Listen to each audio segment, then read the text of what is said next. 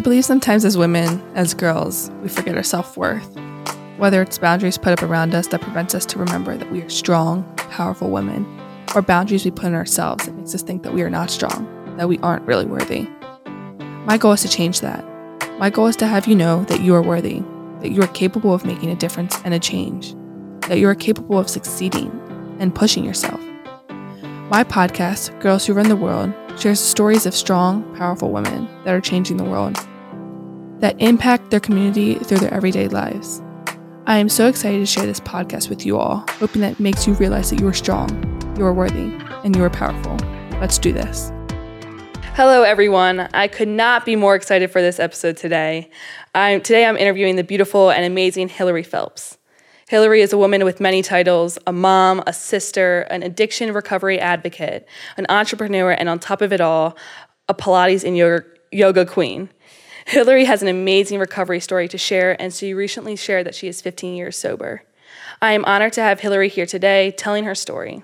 Thank you, Hilary, for joining me today. Oh, thank you for having me. I still get teary-eyed when I hear addiction recovery advocate because it's such a new title, but it's something that's really important to me. So I'm super excited to talk about it today. Just to start off, just tell us a little bit about yourself, who you are.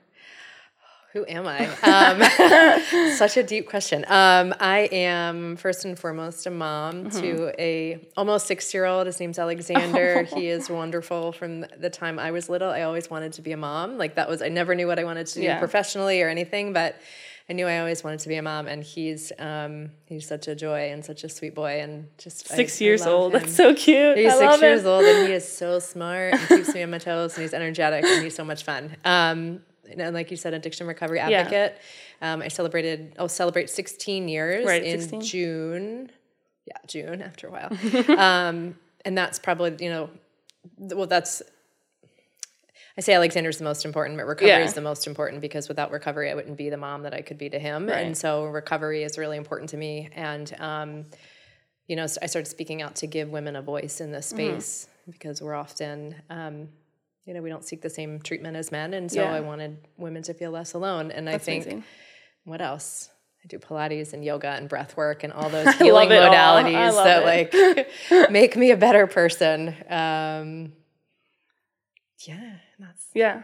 That's great. That's a great start. Before we dive into what you're doing now with recovery, who you are, I want to talk about your childhood, your upbringing. So you were in Maryland. You were born in Maryland, right? Raised.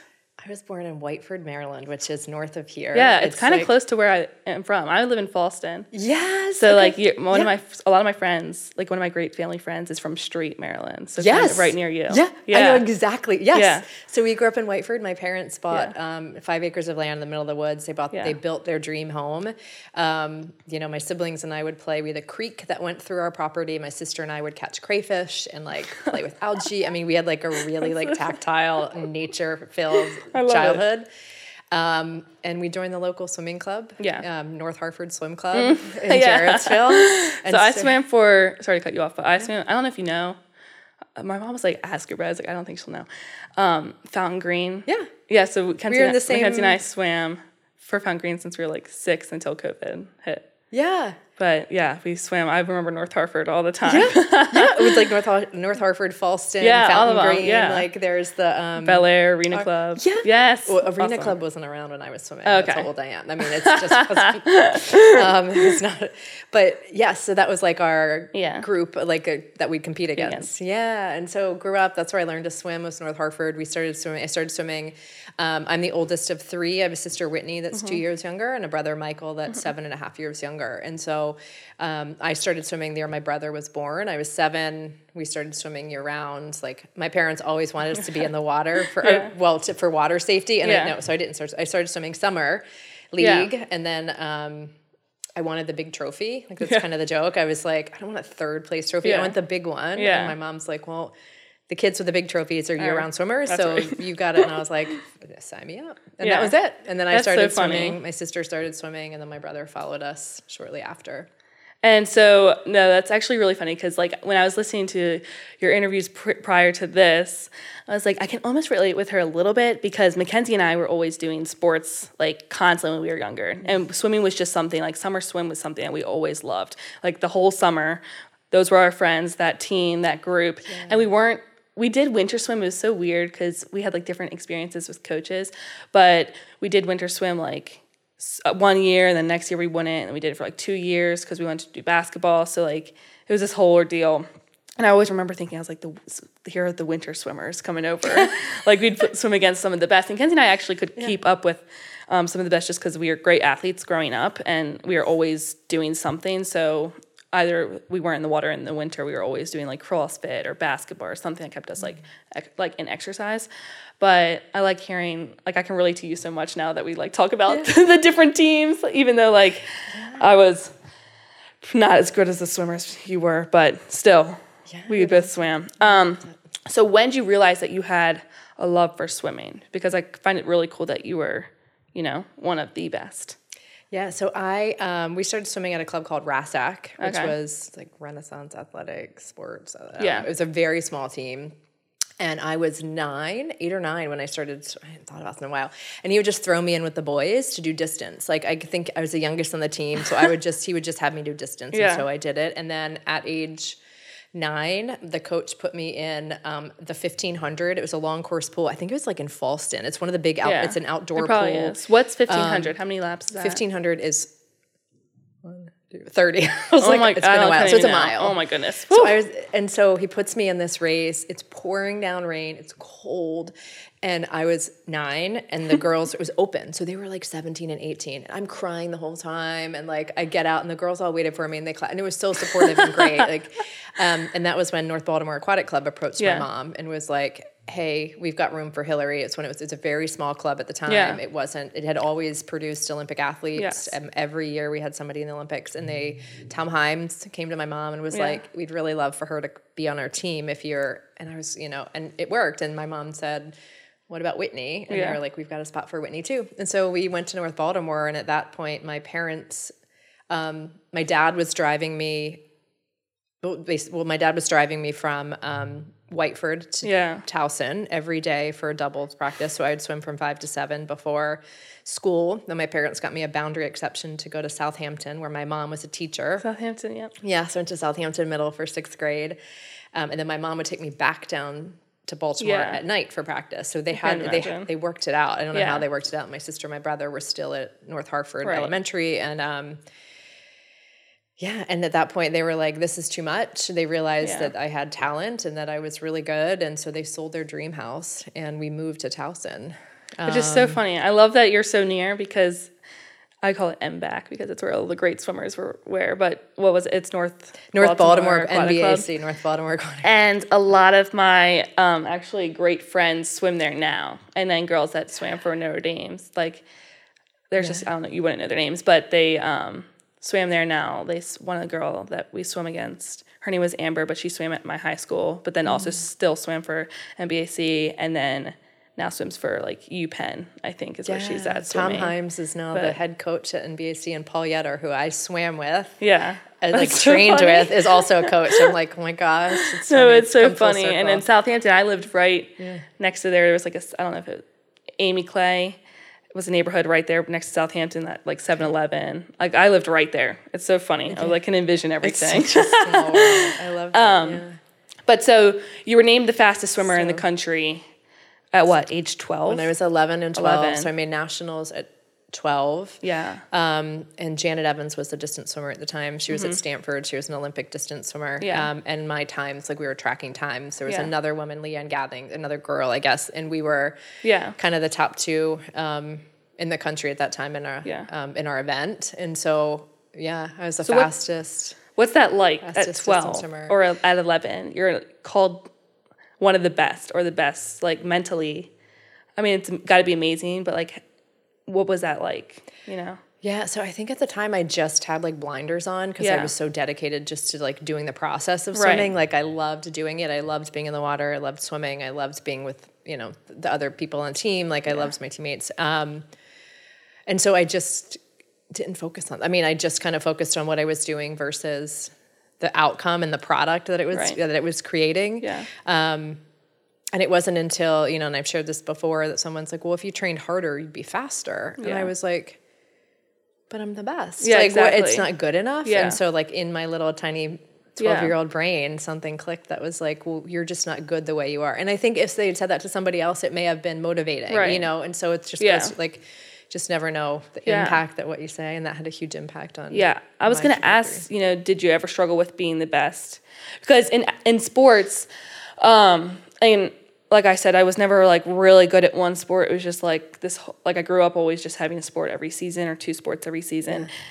And, you know, I never understood or never thought about the kids that are called the best in the country, or I swam with some of the best in the state, and what that mindset is like, because usually I like to, you know, have someone that I'm trying to catch up to, or it's, you know, like in swimming, there was always someone in the lane next to me that I was trying to catch up to. I knew I wasn't going to be the fastest.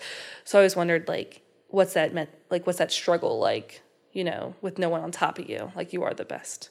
I don't know. So I think that just leads to like competing with yourself, right? Because like in swimming, you're competing against the clock is what we're told. It's like, it's never about beating somebody else. It's about beating your best. And so what a beautiful analogy for life too, as we go forward, you know, it's like not about besting someone else, but just being better than we were the day before.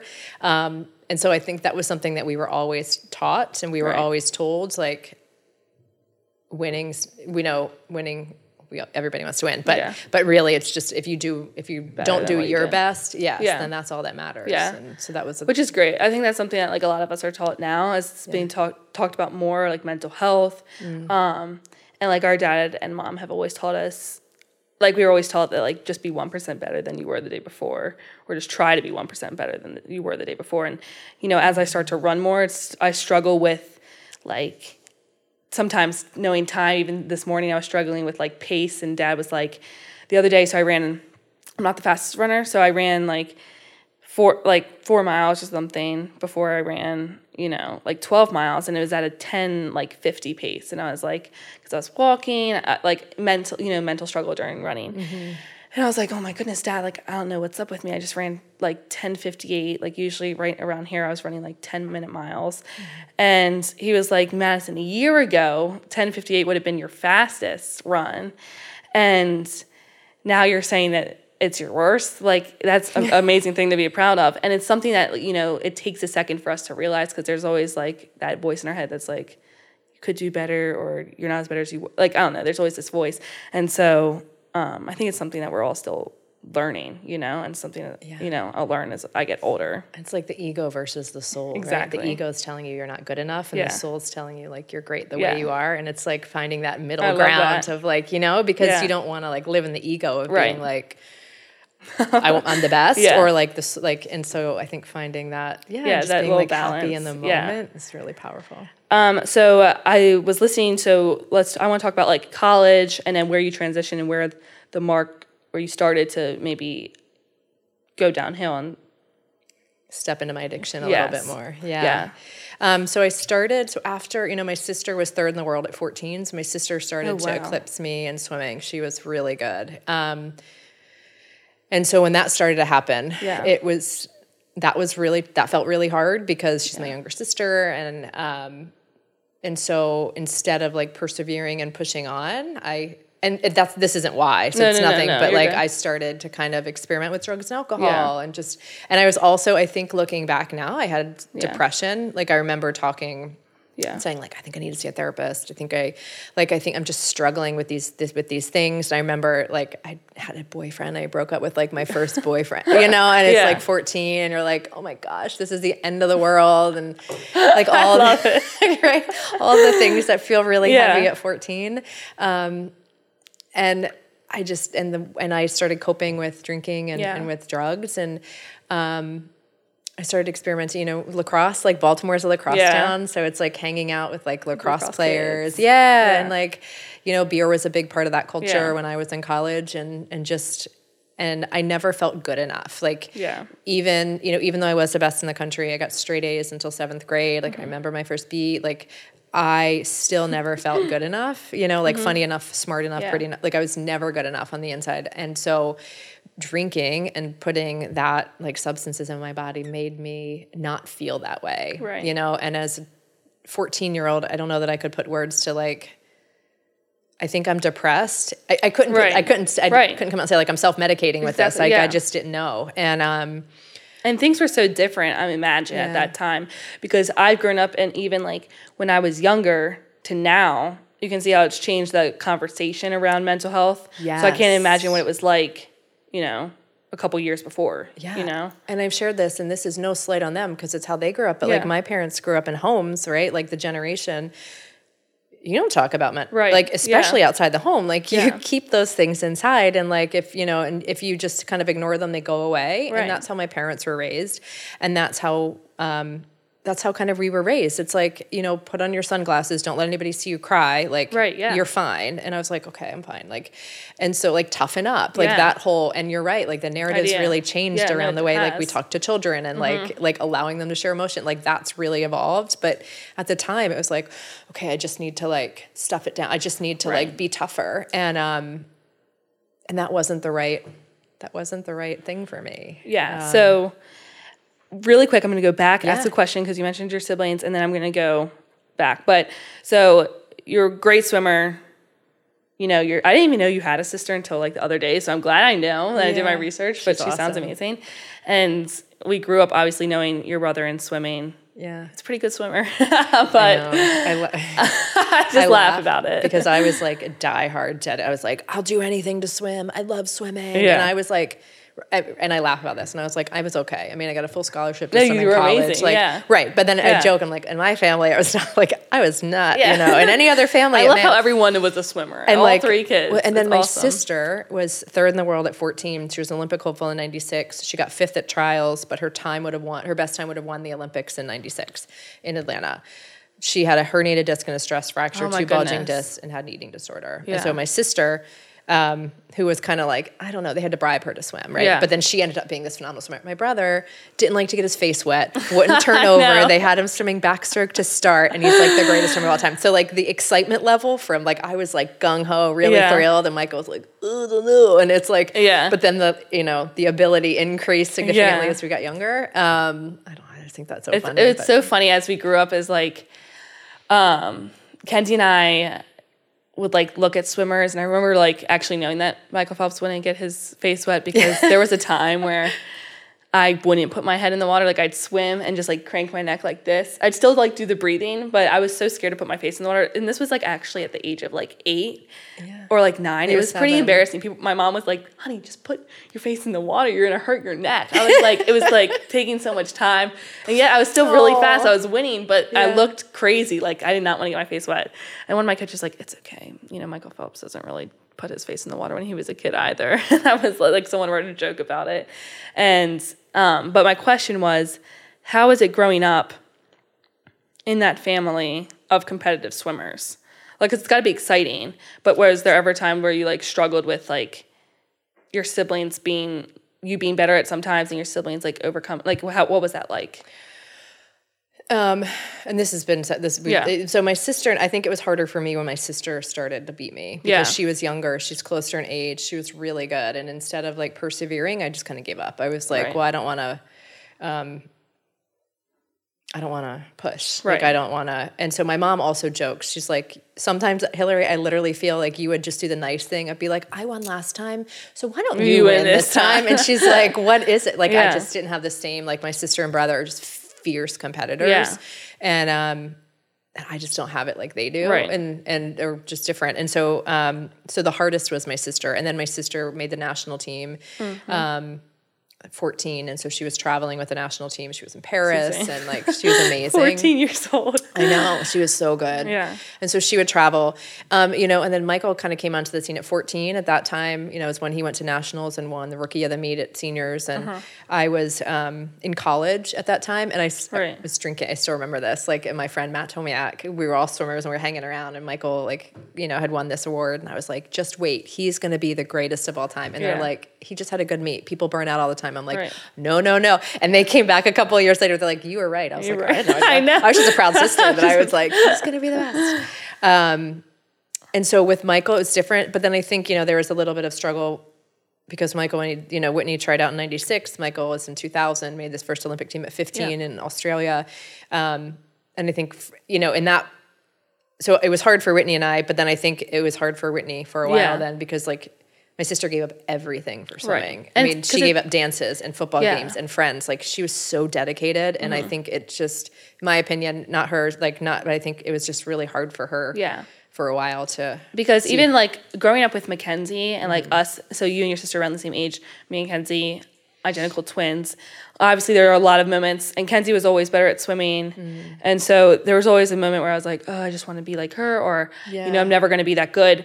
But there's obviously, our whole lives we're supporting each other, celebrating each other, but I just always wonder how it is for other siblings that do the same sports, because Kenzie and I always did the same thing, you know, comparing yourself and, like, kind of fighting that battle of comparison.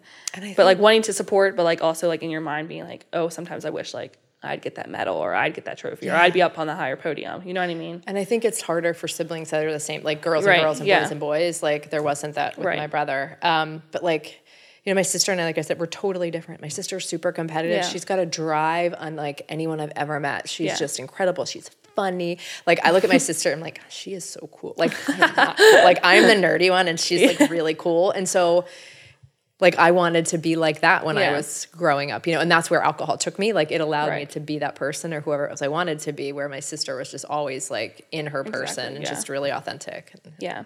So back to when you're starting to drink. Yeah. So obviously I know, but people that don't know, Baltimore is like a lacrosse-centered place. When people ask why I went to Alabama, I was like, well, because if you don't play lacrosse and go to play up north or around Maryland for lacrosse, a lot of the girls go down south. And I just always refer back to, like, my school being, like, now NDP is one of the biggest lacrosse schools. Just the all-girls schools in Baltimore are really big for lacrosse recruiting.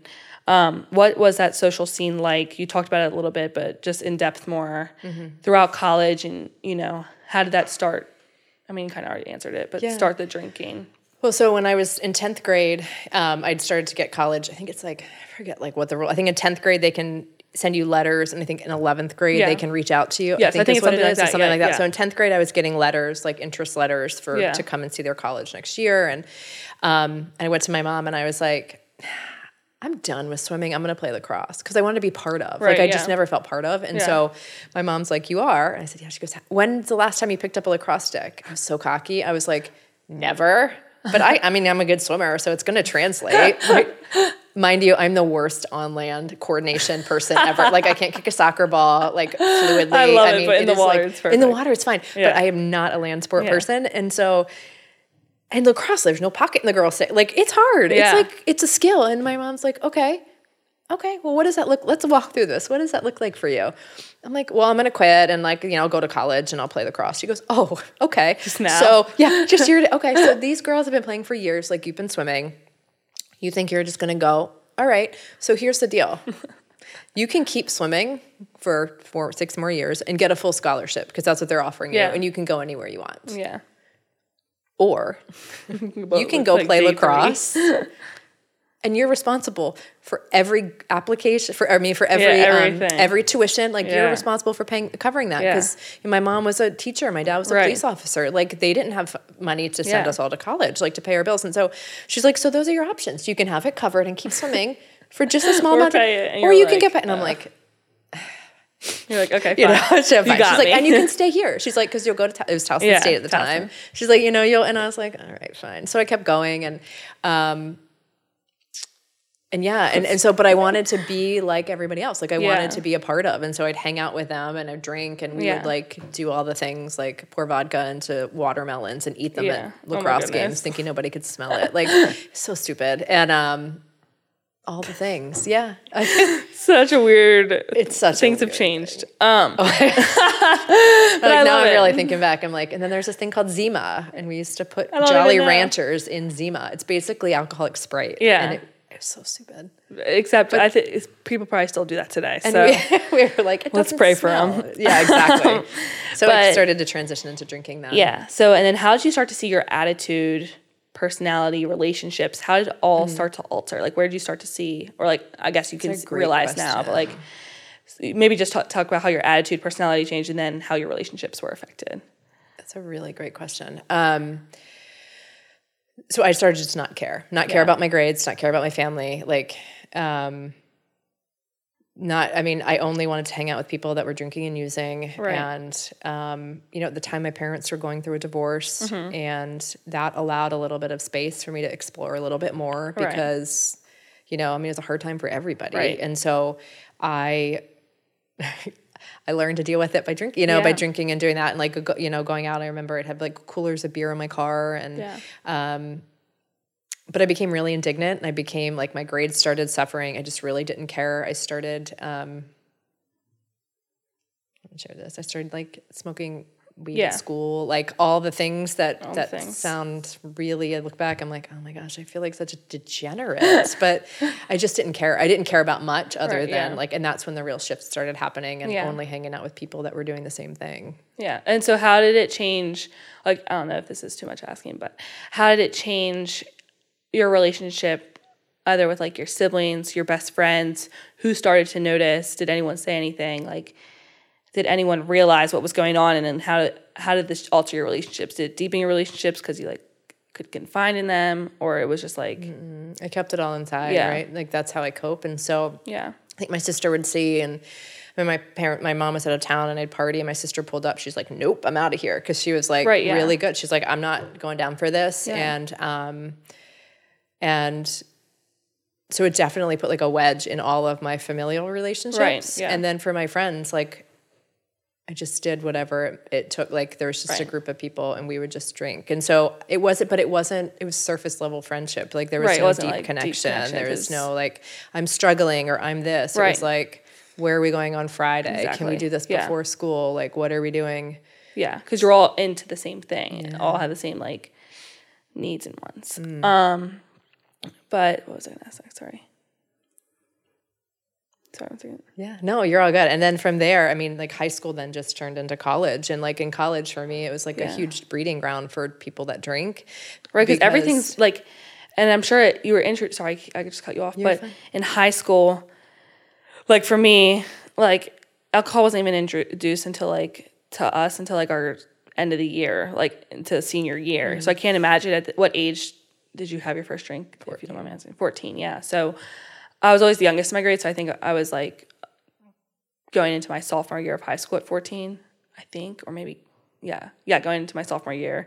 And then college has been such an eye-opener because like I was in this bubble, and now I'm like, there's so many things that people do. Like I didn't even know. I'm kind of like the innocent one in my friend group because I don't know a lot. And but I can't imagine, at that age and then going to college, already doing, what you were doing. And then there's this world of all of it. Because it's just a free for all, you know, like in high school, I still had to go home. I still had a curfew. I still like had some boundaries and rules. Where in college, it was like the only thing I had to do was show up for practice because basically I had a scholarship. And so I had to go. And, but I thought it was just one big party. And you can find anybody. And like swimmers, I don't know how they are. But swimmers are partiers. Like we love to party, we love to drink, we love to like have fun. And so there's always somebody that wanted to drink, have fun, or go out. And so it's really easy in college. And so for someone whose addiction was just starting to like light up and get turned on, it was a really exciting and scary place to be. So then recently you became more transparent and open up about your story. I want to talk about that for some time, because what was that like? Let's actually go back and talk about like, when did you realize, I know you talked about a relationship that maybe was the cause, not the cause of why you got sober, but one of the reasons why you were like, okay, I need to do this for me. And so talk about that a little bit, that story, and then go into like when you decided to walk into treatment. Yeah. So so my college friends started, because I was a blackout drinker, which means that every time I drink alcohol, I would black out. So I didn't know, so I could not physically, emotionally, mentally have one drink. It was just not possible. And I'm happy to elaborate on that, but it wasn't possible. So every time I would start drinking, nobody knew where the night would go. Nobody knew which person would show up, because it was like Dr. Jekyll and Mr. Hyde. Sometimes I was like the funnest person, which is what I always wanted. So I was like, great. So I continued to chase that desire of being fun. I was like, great, I'm going to drink tonight. It's going to be fun. But I wouldn't be fun. I joked about this, and someone that knows me now was like, I can't see it. Like there'd be a girl that would stare at me in the bathroom, and I was like, what are you looking at? And I like, you want to, which is not who I am. But it was like, but that's where drinking took me. And I'd get angry, or I would get really sad, and I would just cry. I mean, you just never knew. And so for me, my friends, I just started behaving in ways that weren't aligned with who I am. And my friends, my senior year, came up to me. There were 3 of them, my roommates, and they were like, we're really worried about you. Like, you're not you, like, you're just, and I basically was like, whatever, screw you. I can get new friends. I don't need you. Yeah. And, it ended up working out, and like we look back now, it's like, oh my gosh, was that an intervention? Like, it was kind of a little intervention. But after college, I just continued. And so, in college you can kind of get away with it. But after school, I was 23, 24, 25. I was still drinking. I switched to wine because I thought that made me sophisticated. Because if you drink, in my mind, if you drink wine, then you're not an alcoholic, because alcoholics only drink hard liquor. Right. Not fancy drinks. They're sneaking it. They're drinking before work. Like, the idea of what's portrayed as an alcoholic was not what I was. And so after college I did that. And I also, I felt empty inside, and that hole that I used to fill with alcohol, or tried to fill with alcohol, like alcohol stopped working. And so I found myself in toxic relationships because I thought if I was with somebody, then that meant I was good enough and loved and seen and supported, even if that person was not healthy, if it was not a healthy relationship. And so, I'd gone through a couple of those, and the person that got me sober, came from an alcoholic family. And he said to me at one point, like, if you don't get help, I'm going to tell your family how bad it is. Because I was living with him, and so he saw the day ins and day outs of, like, when I got up in the morning and sat in the shower with my kidneys hurting, and I'd cry every morning about how much pain I was in, like, or sneaking, vodka out of the freezer, or making Bloody Marys at 7 a.m. on a Saturday morning. Like, he saw all those things, and I could still kind of hide them from my family. Yeah. And he was like, this is worrisome. Right. And so at that point, I just wanted to get him off my back. And I tried to go to 12-step meetings a couple of times. My therapist What is 12-step? I heard you talk about it before.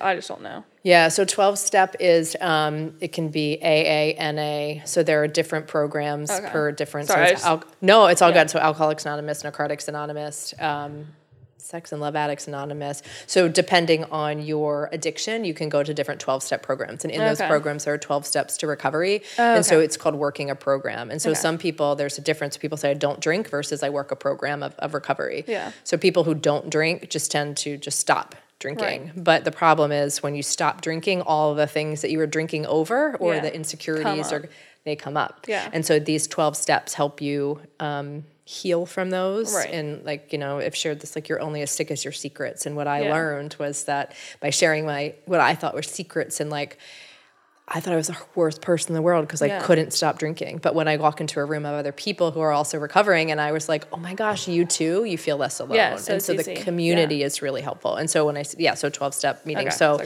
I went into some of those, and I just wasn't ready. And so so when he said to me, I think you need help, I was like, okay, fine. I'm going to get you off my back because I just don't want my family to know. Yeah. So I'm going to check out an outpatient rehab, which is called it's an IOP, intensive outpatient. And I would go after work. And so I'd go for 3 hours, and there's a process of checking in, and other people who are, some people are there because their jobs made them go, and some people are there voluntarily. But I walked in voluntarily and said, I need help. I can't stop drinking. And then you've been sober since. And I've been sober since then. I walked in my last drink was on June 8th, 2007. I walked in to treat my detox in my studio apartment in Washington, D.C. while the Pride Parade was going on outside. Yeah. And I lived in DuPont Circle, and I could hear these people having fun. And I was like, what am I doing? Like, my life, I'm existing in my life. I'm watching it go by like a movie, and I'm miserable. That Monday, June 11th, I walked into treatment, and I asked for help, and I've been sober ever since. That's amazing. Yeah, and then, so after that, how did you start to see, like, your relationships rekindle? Like, how did you start to find who you were again, or who you wanted to be? And, better yourself after that? Like, what's that experience like? That's such a good question, too. They have a saying in 12 Steps that it takes you 5 years to find your marbles, 10 years to gather them, and 15 years to know what to do with them. And for me, I love it. That's accurate. Yeah. I thought when I first went in, I thought that if I just put down the drink and stopped drinking, then my life would be perfect. And that is when I realized, like, there were all these other things that I had drank over, like the not feeling good enough and not feeling and wanting to be somebody else. And so, the past 15 years, and they say that's why it's like working a program, and it's managing my addiction, because there are things I do every day to do that. And I feel like for me at 15 years, when I shared my story, is when I felt the most free, because I had kept it quiet. And everybody's different. You know, some people are like, nope, I never need to share it. Some people share from day one with their family and their friends and community and church and everything. But that just wasn't my story. I wasn't ready. Yeah. But when I shared it 15 years, it was the first time I felt like my full life had been integrated. Right. Like I wasn't trying to straddle, like I can't say this to this person and that to that person. Like it was just a full. So you first shared it this past year, 2022. Yeah. And so what was that like? Were people starting to reach back out to you? Like 15 years of people not knowing that? So my good friends, my college friends knew, my family knew, but then I'd started to develop friends in DC just socially. You know, when we traveled to the Olympics, like people just knew I didn't drink, but nobody really knew why. And so when I shared for the first time, my friend has a podcast and we went to college together. He was 10 years sober.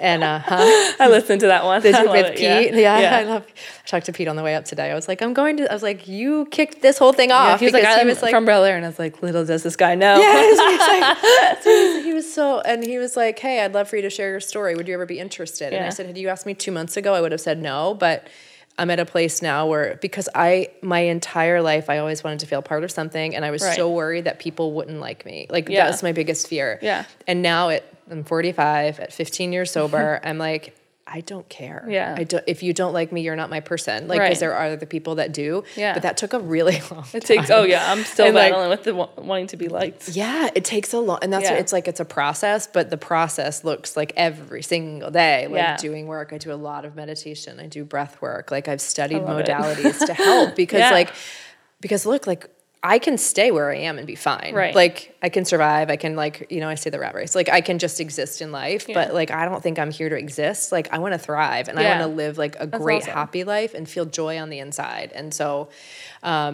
it's taken, at 5 years I was diagnosed with severe depression. Okay. And I think that only came out because I was sober and sought treatment for that and talked to a therapist. At 10 years, my child was born. 10 days before my 10th anniversary, Alexander was born. I took him to a meeting to pick up my chip. He was 10 days old, and at 15 years last year, it's the hardest year of my life. My divorce was finalized. It was a really very challenging couple of years before that. So I moved, I launched a business, and my dad died at the end of 20. Right. My dad at the end of 2022, totally unexpectedly. And so, and I shared that, like, at the end of last year, I wanted to drink so bad. Yeah. And I said this, I was like, I want to go to a bar and I just want to hang out with people I don't know and I want to get obliterated and I want to check out because right now my world feels like it's turned upside down. Yeah. But because I'd done the work every day, going back to those practices and rituals that I had already put in place and friends, like a community, I was able to do the things I needed to do instead of walking into a bar and like hanging out with strangers and getting, wasted. I also went to Ashley. I went to Ashley with our friend Charlie and shared my story there and like told them, and it's like, cause they say in recovery, like to keep this, you have to give it away. Yeah. It's not something, and it's like the same thing I think with women and female friendships. Like so many women are competitive and it's like, if you excel, it's taking away from me. And it's like not the case. Like I cheer you on when you excel because that means like that's beautiful. Like you're winning for women. Like you're doing great and it's not taken away from anything I'm doing, you know? And it's kind of that same mentality in recovery. And I think that's so beautiful. Just cheering on the successes of everyone. Because it's so, with your story, it's like it's a different scenario. But in my life, like just hearing the stories of other women, like the women that I have on this podcast, it's like, all the things that you all have done is like, oh my goodness, there's so many possibilities because there was this runner one time, I'm going to get the name right. I want to say it was Camille Herron. The world record. Yeah, she just did 48. Yes. So I follow her. I love her. And I actually know that she knows Charlie Engel. Yeah. Because when I ran the Penguin last year, I was like, so if you could like ever just mention the podcast. And she's like, yeah, I'll just share it with her. So now we like follow each other. But she said, I think she was on Rituals podcast, and I wanted to make sure that I think it was her. And she said that that what's amazing is that women are raising the bar. Oh, something like this. I'm probably butchering what she paraphrase, said. But that women like her are like raising the bar in what we think is possible. So each day that like 48 hours, do you think ever a woman could run, over 200 something miles in 48 hours? Well, now it's possible. And so that allows girls like me, runners that are competitive, just women in general realize that, okay, so there's so much room that I can do all of this. And I think growing up in an environment where we were constantly empowered from my parents, from my dad, whether it was in sports or, wanting to do the podcast, Mackenzie doing LLS, like doing all these things.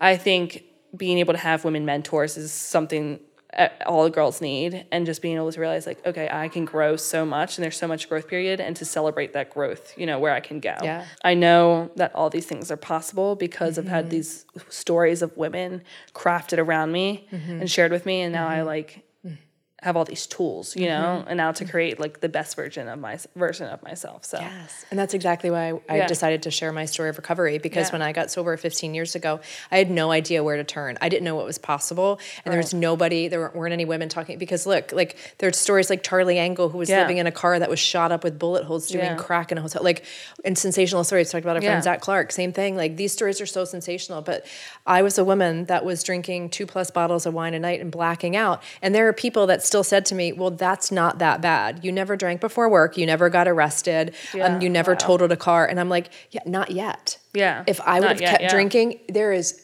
100% guarantee I would have done one of those things. Yeah. And so for me, I wanted to be able to show women that it is possible that, okay, just 2 bottles of wine or just mommy's sippy cup or whatever those look like as acceptable things in culture doesn't mean that you're not struggling or an addict. 1, 2, it's okay to ask for help. And 3, like this is 15 years. Like this is what an addict looks like. And I look like you know, or I look like your neighbor, or I look like I am a mom, like all of those things. And like, this is part of who I am, and it's okay. And I've survived, and now I'm thriving, and like it's okay to ask for help. Yeah, and now you can be that woman that people can see. Because I think, I haven't talked a lot about alcoholism, like being grown up. It wasn't like a topic that we talked about, but especially when my dad met Charlie Engle, my family started, I remember he came to our house like, I don't even know what grade I was in. I don't even know who he was, but Dad used to have like his guests that he would have like to our house. It was like a regular thing that people would be spending the night in our basement.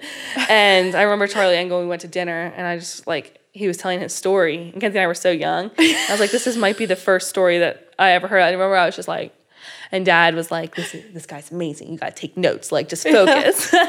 And so then going to the Penguin event last year was like the first time that I was ever at anything that was like about like recovery, like advocating for people that are going through recovery. But yeah, I think a lot of women, like stereotyped alcoholics, are probably more men. Like if you were to, I don't know, I think and the growing numbers, up. And the numbers show that, right? And like, not to nerd out for a second, but a Harvard study showed that there's a 41% increase in women, heavy drinkers among women after COVID. That's 4 more drinks in every day. But in treatment, it's still 2.5 men to every 1 woman getting sober, still after COVID. And so what that says is there's a greater number, women are drinking more and more, but they're not seeking treatment. So why? There's shame. Right. They feel like they can't leave their families. They shoulder the burden. They shoulder so much. Homeschooling during COVID, a job, a family, cooking, cleaning, like all of this stuff that, I mean, not to sound stereotypical, but like the things that women do. And there's a whole conversation around that, like invisible labor that women shoulder in general, just because it's what we do. We take care, we nurture, we do. And so we just keep going thinking it's going to go away. Or, if you're 6 friends at a mommy group, and they're all drinking and they go home and don't have any more, but you go home and drink 2 bottles and think that they're doing the same, like you just have no idea because nobody's talking openly about it. And so let's make this a conversation where it's not shameful and there isn't stigma around asking for help when it comes to addiction. Right. And so now that you are, continuing on with your sobriety in 15 years, almost 16, which is amazing. It's like actually almost how old I am. And which is, I mean, I give you all the credit. That is really amazing. I don't know if that was okay to say. Thank you. Yeah, it's all good. But what advice, I know there's a ton of things you'd probably do, but what advice would you give to the young girls that are struggling, especially around age 14, kids are getting into alcohol, or young girls that are struggling with alcohol? What would your advice be to them?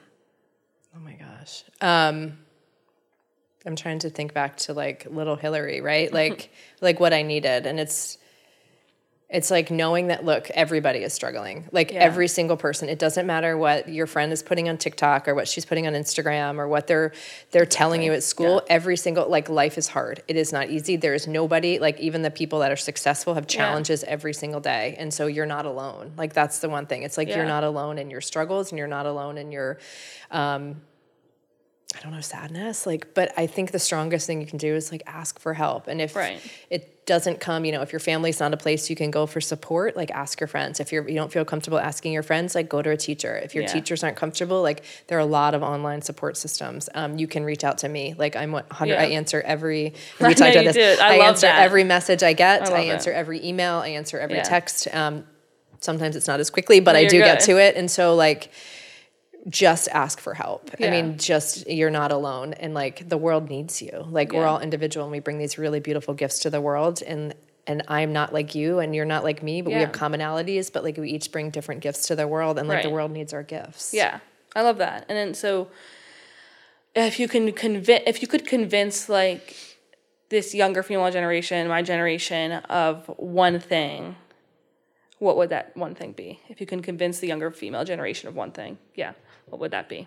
If I could say something and they believe it? Yeah. You're beautiful. Yeah.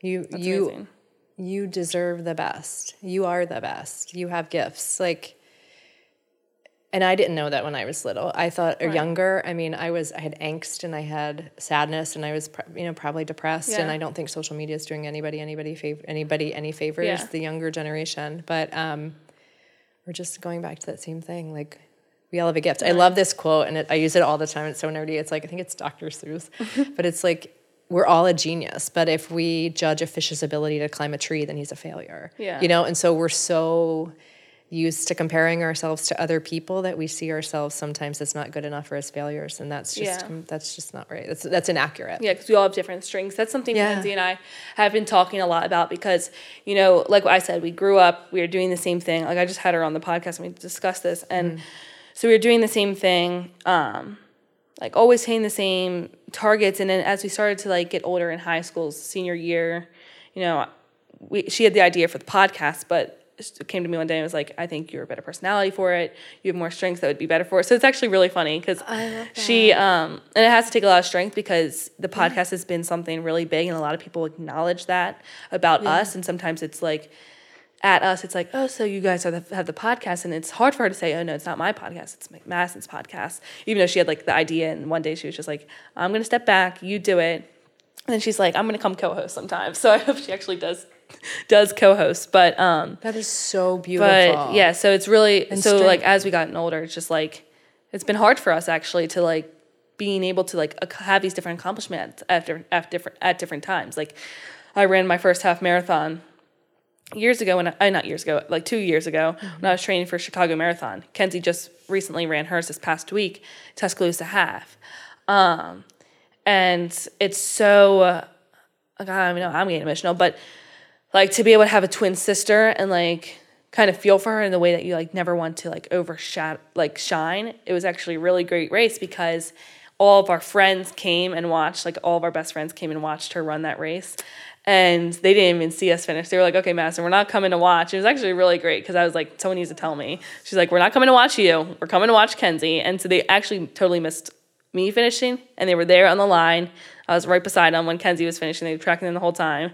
And just to be able to like have these different, I don't even know where I'm going with what I'm saying, but I think I've lost. It's the perfect example of just supporting other women, right? And that's what we need. And like, look, when I was in school, like I did not support other women. And when I got sober, I did not support other women. And I was not the woman that I wanted to be friends with. And so I would look at other women and think they're taking from me or they're not, they're competing with me or whatever it is. And like, maybe that's it. Surround yourself with women that lift you up. Yeah. They say surround yourself with women that mention your name in a room of opportunities. Like those are your people. And they're always going to be the people that want to pull you back. But like that's such a beautiful story of like your sister empowering you and you are empowering her. And like, and it's so that's weird. What we like, need.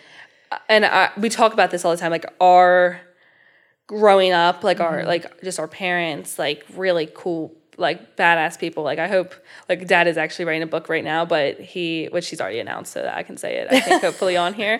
But like just the stories that we have and the stories that we've gained, not just through Dad having a podcast and me having a podcast, but through Mackenzie meeting people, my mom meeting people in her job. So it's so weird. Like, I just always think about like how life and like decisions and stories, like me having you on this podcast and what all that opens up and like what I can, hopefully give you, as a friend. And then, well, it's community. Like so when I was with Charlie and like Nona recently, it's like a longevity and health. It's like Nona Impact Forum. And so it's like Deepak Chopra and Dr. Mark Hyman were there. And so it's like these experts in health and wellness, right? Yeah. Like really big names.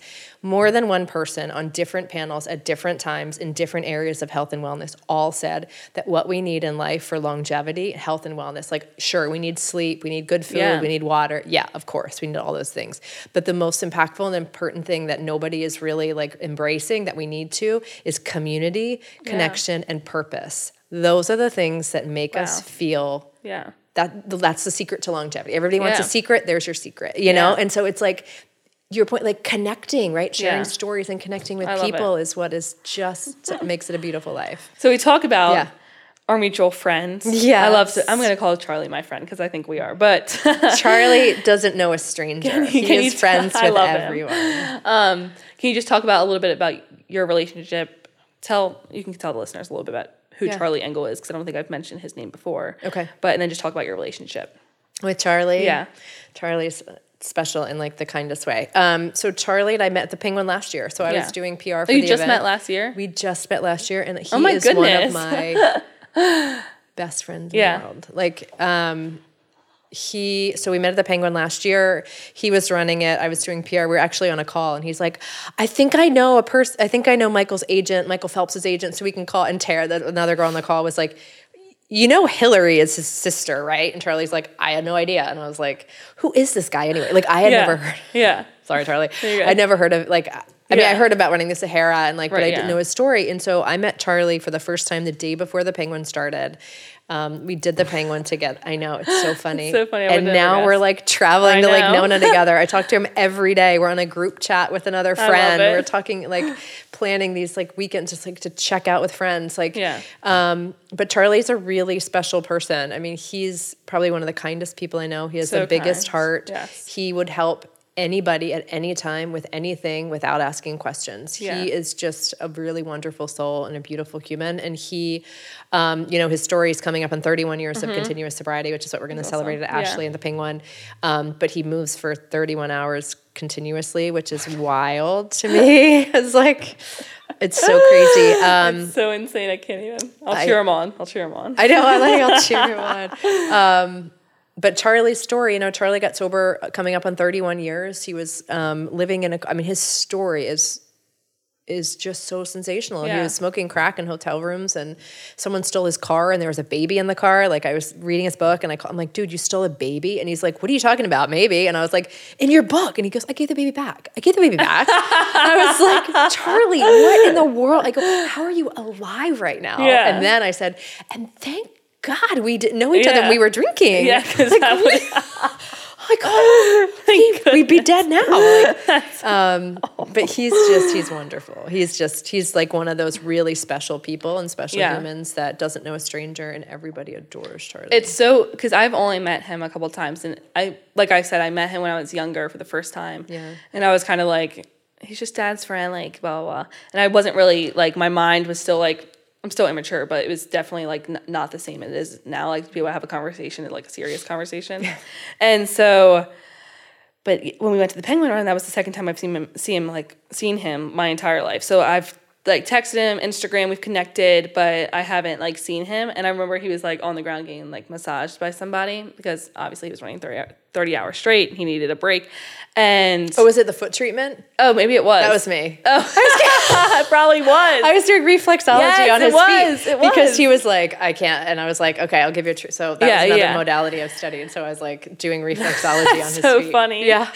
And first I was probably like, I don't know who would do that. I probably thought about that. I was like, they must be really good friends. Yeah. But then he got up and started to run with us like a little bit after. Yeah. And I still get like nervous around him because it's like Charlie Engel, like Mackenzie and I love his story, like, and he's like, it's just weird because he's like, he knows us, he knows Dad, but just how open and like relaxed you can feel around him, like in the same way that I was like, okay, I kind of feel nervous, like, because he's like, you know, this big person has accomplished all these amazing things, but when he starts to talk to you, it's like you can connect and like immediately feel like, okay, I can share like the world with him, and so that's really special, and I really love that about him. His superpower. He makes you feel like you're the only person in the room, right? Like he like listens to you, and he can connect with you different. Exactly. Yeah, it's definitely. So tell us about the Penguin Run this year. Just tell them all about Penguin. I can't wait. It's on July 22nd and 23rd at Ashley Addiction Treatment and Habit of Grace. We're doing it a little bit differently this year than we did last year. We are going to have the 5K on Saturday. We're going to make it like a carnival style. We're going to have food trucks and gifts, games for kids, like a water slide, things like that. So it's really fun. It's a fundraiser to provide scholarships to people who may not be able to afford treatment. And so it's literally saving lives. And we're having the 5K. And then there is the ultra option the insane option for those folks who want to move for 31 hours. Yeah. But I will say, you can also camp. Like some people camped or like some people slept in their car for hours. Yes. And you can do that in the grounds at Ashley, like when you register. So you do not have to move the entire 31 hours, but it is a really powerful experience. It is that great sense of community, and you get to so last year when we did it, there was a group of probably 20, maybe 25, and we afterwards were like, and this was like when gas was like $85 a gallon. It's like really, nobody talked about gas, nobody talked about politics. No, we left the night, we were like, wait a second, we talked about real things. Like nobody was complaining about how hot it was. It was like 110 degrees. Nobody was doing it. Probably remember that. But I mean, it was like humid. But like at that point, everybody smelled bad. Everybody. I definitely was. I was like, Charlie, and then that photo, I was like, oh my goodness. Oh, you look gorgeous. It's so funny. We're so hard on ourselves. I know. Like. And so we're going to do that. And there is the option 31 hours. It's really powerful. We're talking about doing a VIP silent disco Saturday night, which is so fun. Like the earphones and you just like jam out and it's dancing under the stars at Ashley because it's, to see Dad do that. That's awesome. My gosh. Yes. Dad, you have to come. Chad would love it. He would. You're there. I'm putting you both on the list. Mackenzie too. But, Kenzie and your mom would definitely. Mom would be laughing at all of us sitting down. But so Penguin Run last year, I'll say my favorite memory from it. I think it was immediately when we were walking up, I was like, okay, these people might hate us because, if they've been running for like 30 hours and here I am, I'm like, I'm going to do 3 miles with you. I got you. And then I'm going to leave. You come in looking good, smelling fresh. Yeah. And here these people are like, Brendan, when we saw one of my closest friends, Brendan Ring, he was like really not in it. Like he just wasn't, like he couldn't talk. Like he was so in pain. I remember that. And I was like, I don't know, do I just stop running? Like, I was like, do I stop talking? Like, I don't know. He needed us there. And I think in that one moment, he needed his people just to, like, be with him. So he wasn't alone. But it was also amazing because, like what I was going to say, is we walked up and in 3 seconds, 3 men ran over and we just started running together. And I remember, like, just immediately they shared their stories. They shared who they were. And like I said, Zach, Clark, and all of them, the people that, like, I didn't even know, like, I was just so focused in on, like, their stories, some of their stories with addiction and some of their stories with like what they're doing now and their foundations. And so that's what I'm probably more excited about this year. Dad just said, oh guys, we have to go to the Penguin. I was like, oh Dad, I already knew, like we're already planning on going to this. And he was so great. And so we're going to come again this year, but connection, community, and purpose, right? Yeah. Just jumping right in. They shared their story. They shared their purpose, like the foundation. Amazing. Yeah. The Release Recovery Foundation. I mean, it's such a powerful day. Yeah. It's such a powerful experience. I loved it. I mean, everybody talked like for weeks after. We still keep in touch with everybody that was there. I think I follow like a bunch of the people that I met. And I was literally just there for like 2 hours, 3 hours. But so my last 2 questions, I ask all my guests. The first one, do you read? And if so, what's your favorite book? Hands down favorite book, Change Your Paradigm, Change Your Life by Bob Proctor. Mm-hmm. Hands down, read it 10 times. Well, I audiobooked it 10 times. Same thing. So it's because it is, every time I listen to it, I'm in a different space and I pick up something different. And it talks about changing the paradigm of the ways that we think. So it's subconscious changing. It is, I give it out to people. It is the best book.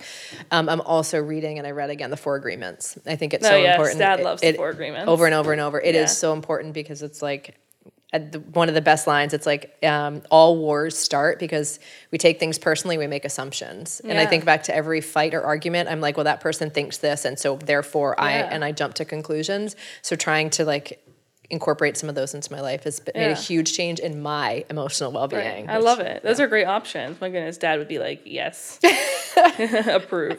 And then I kind of asked you this once before, but if you could tell the one girl or to the girls that are struggling to find their self-worth, what one thing, if you had to pick one, obviously there are many, what one thing would you tell the girl struggling to, know her self-worth and self-confidence? Like, you're worth it and keep going. Yeah. Don't quit. Ask for help. Like, it's hard to struggle in silence, and it's hard to feel alone. And so if you can find people, just one person, a best friend, a family member, a therapist, like somebody, just find someone and don't give up until you find that person. Yeah, that's super powerful. Well, we'll end it on that note. But thank you so much for coming. I love it. Thanks for having me. So amazing. I could talk to you for hours. Okay. Thank you everyone for listening, and I'm so glad. Have the best day ever. Bye.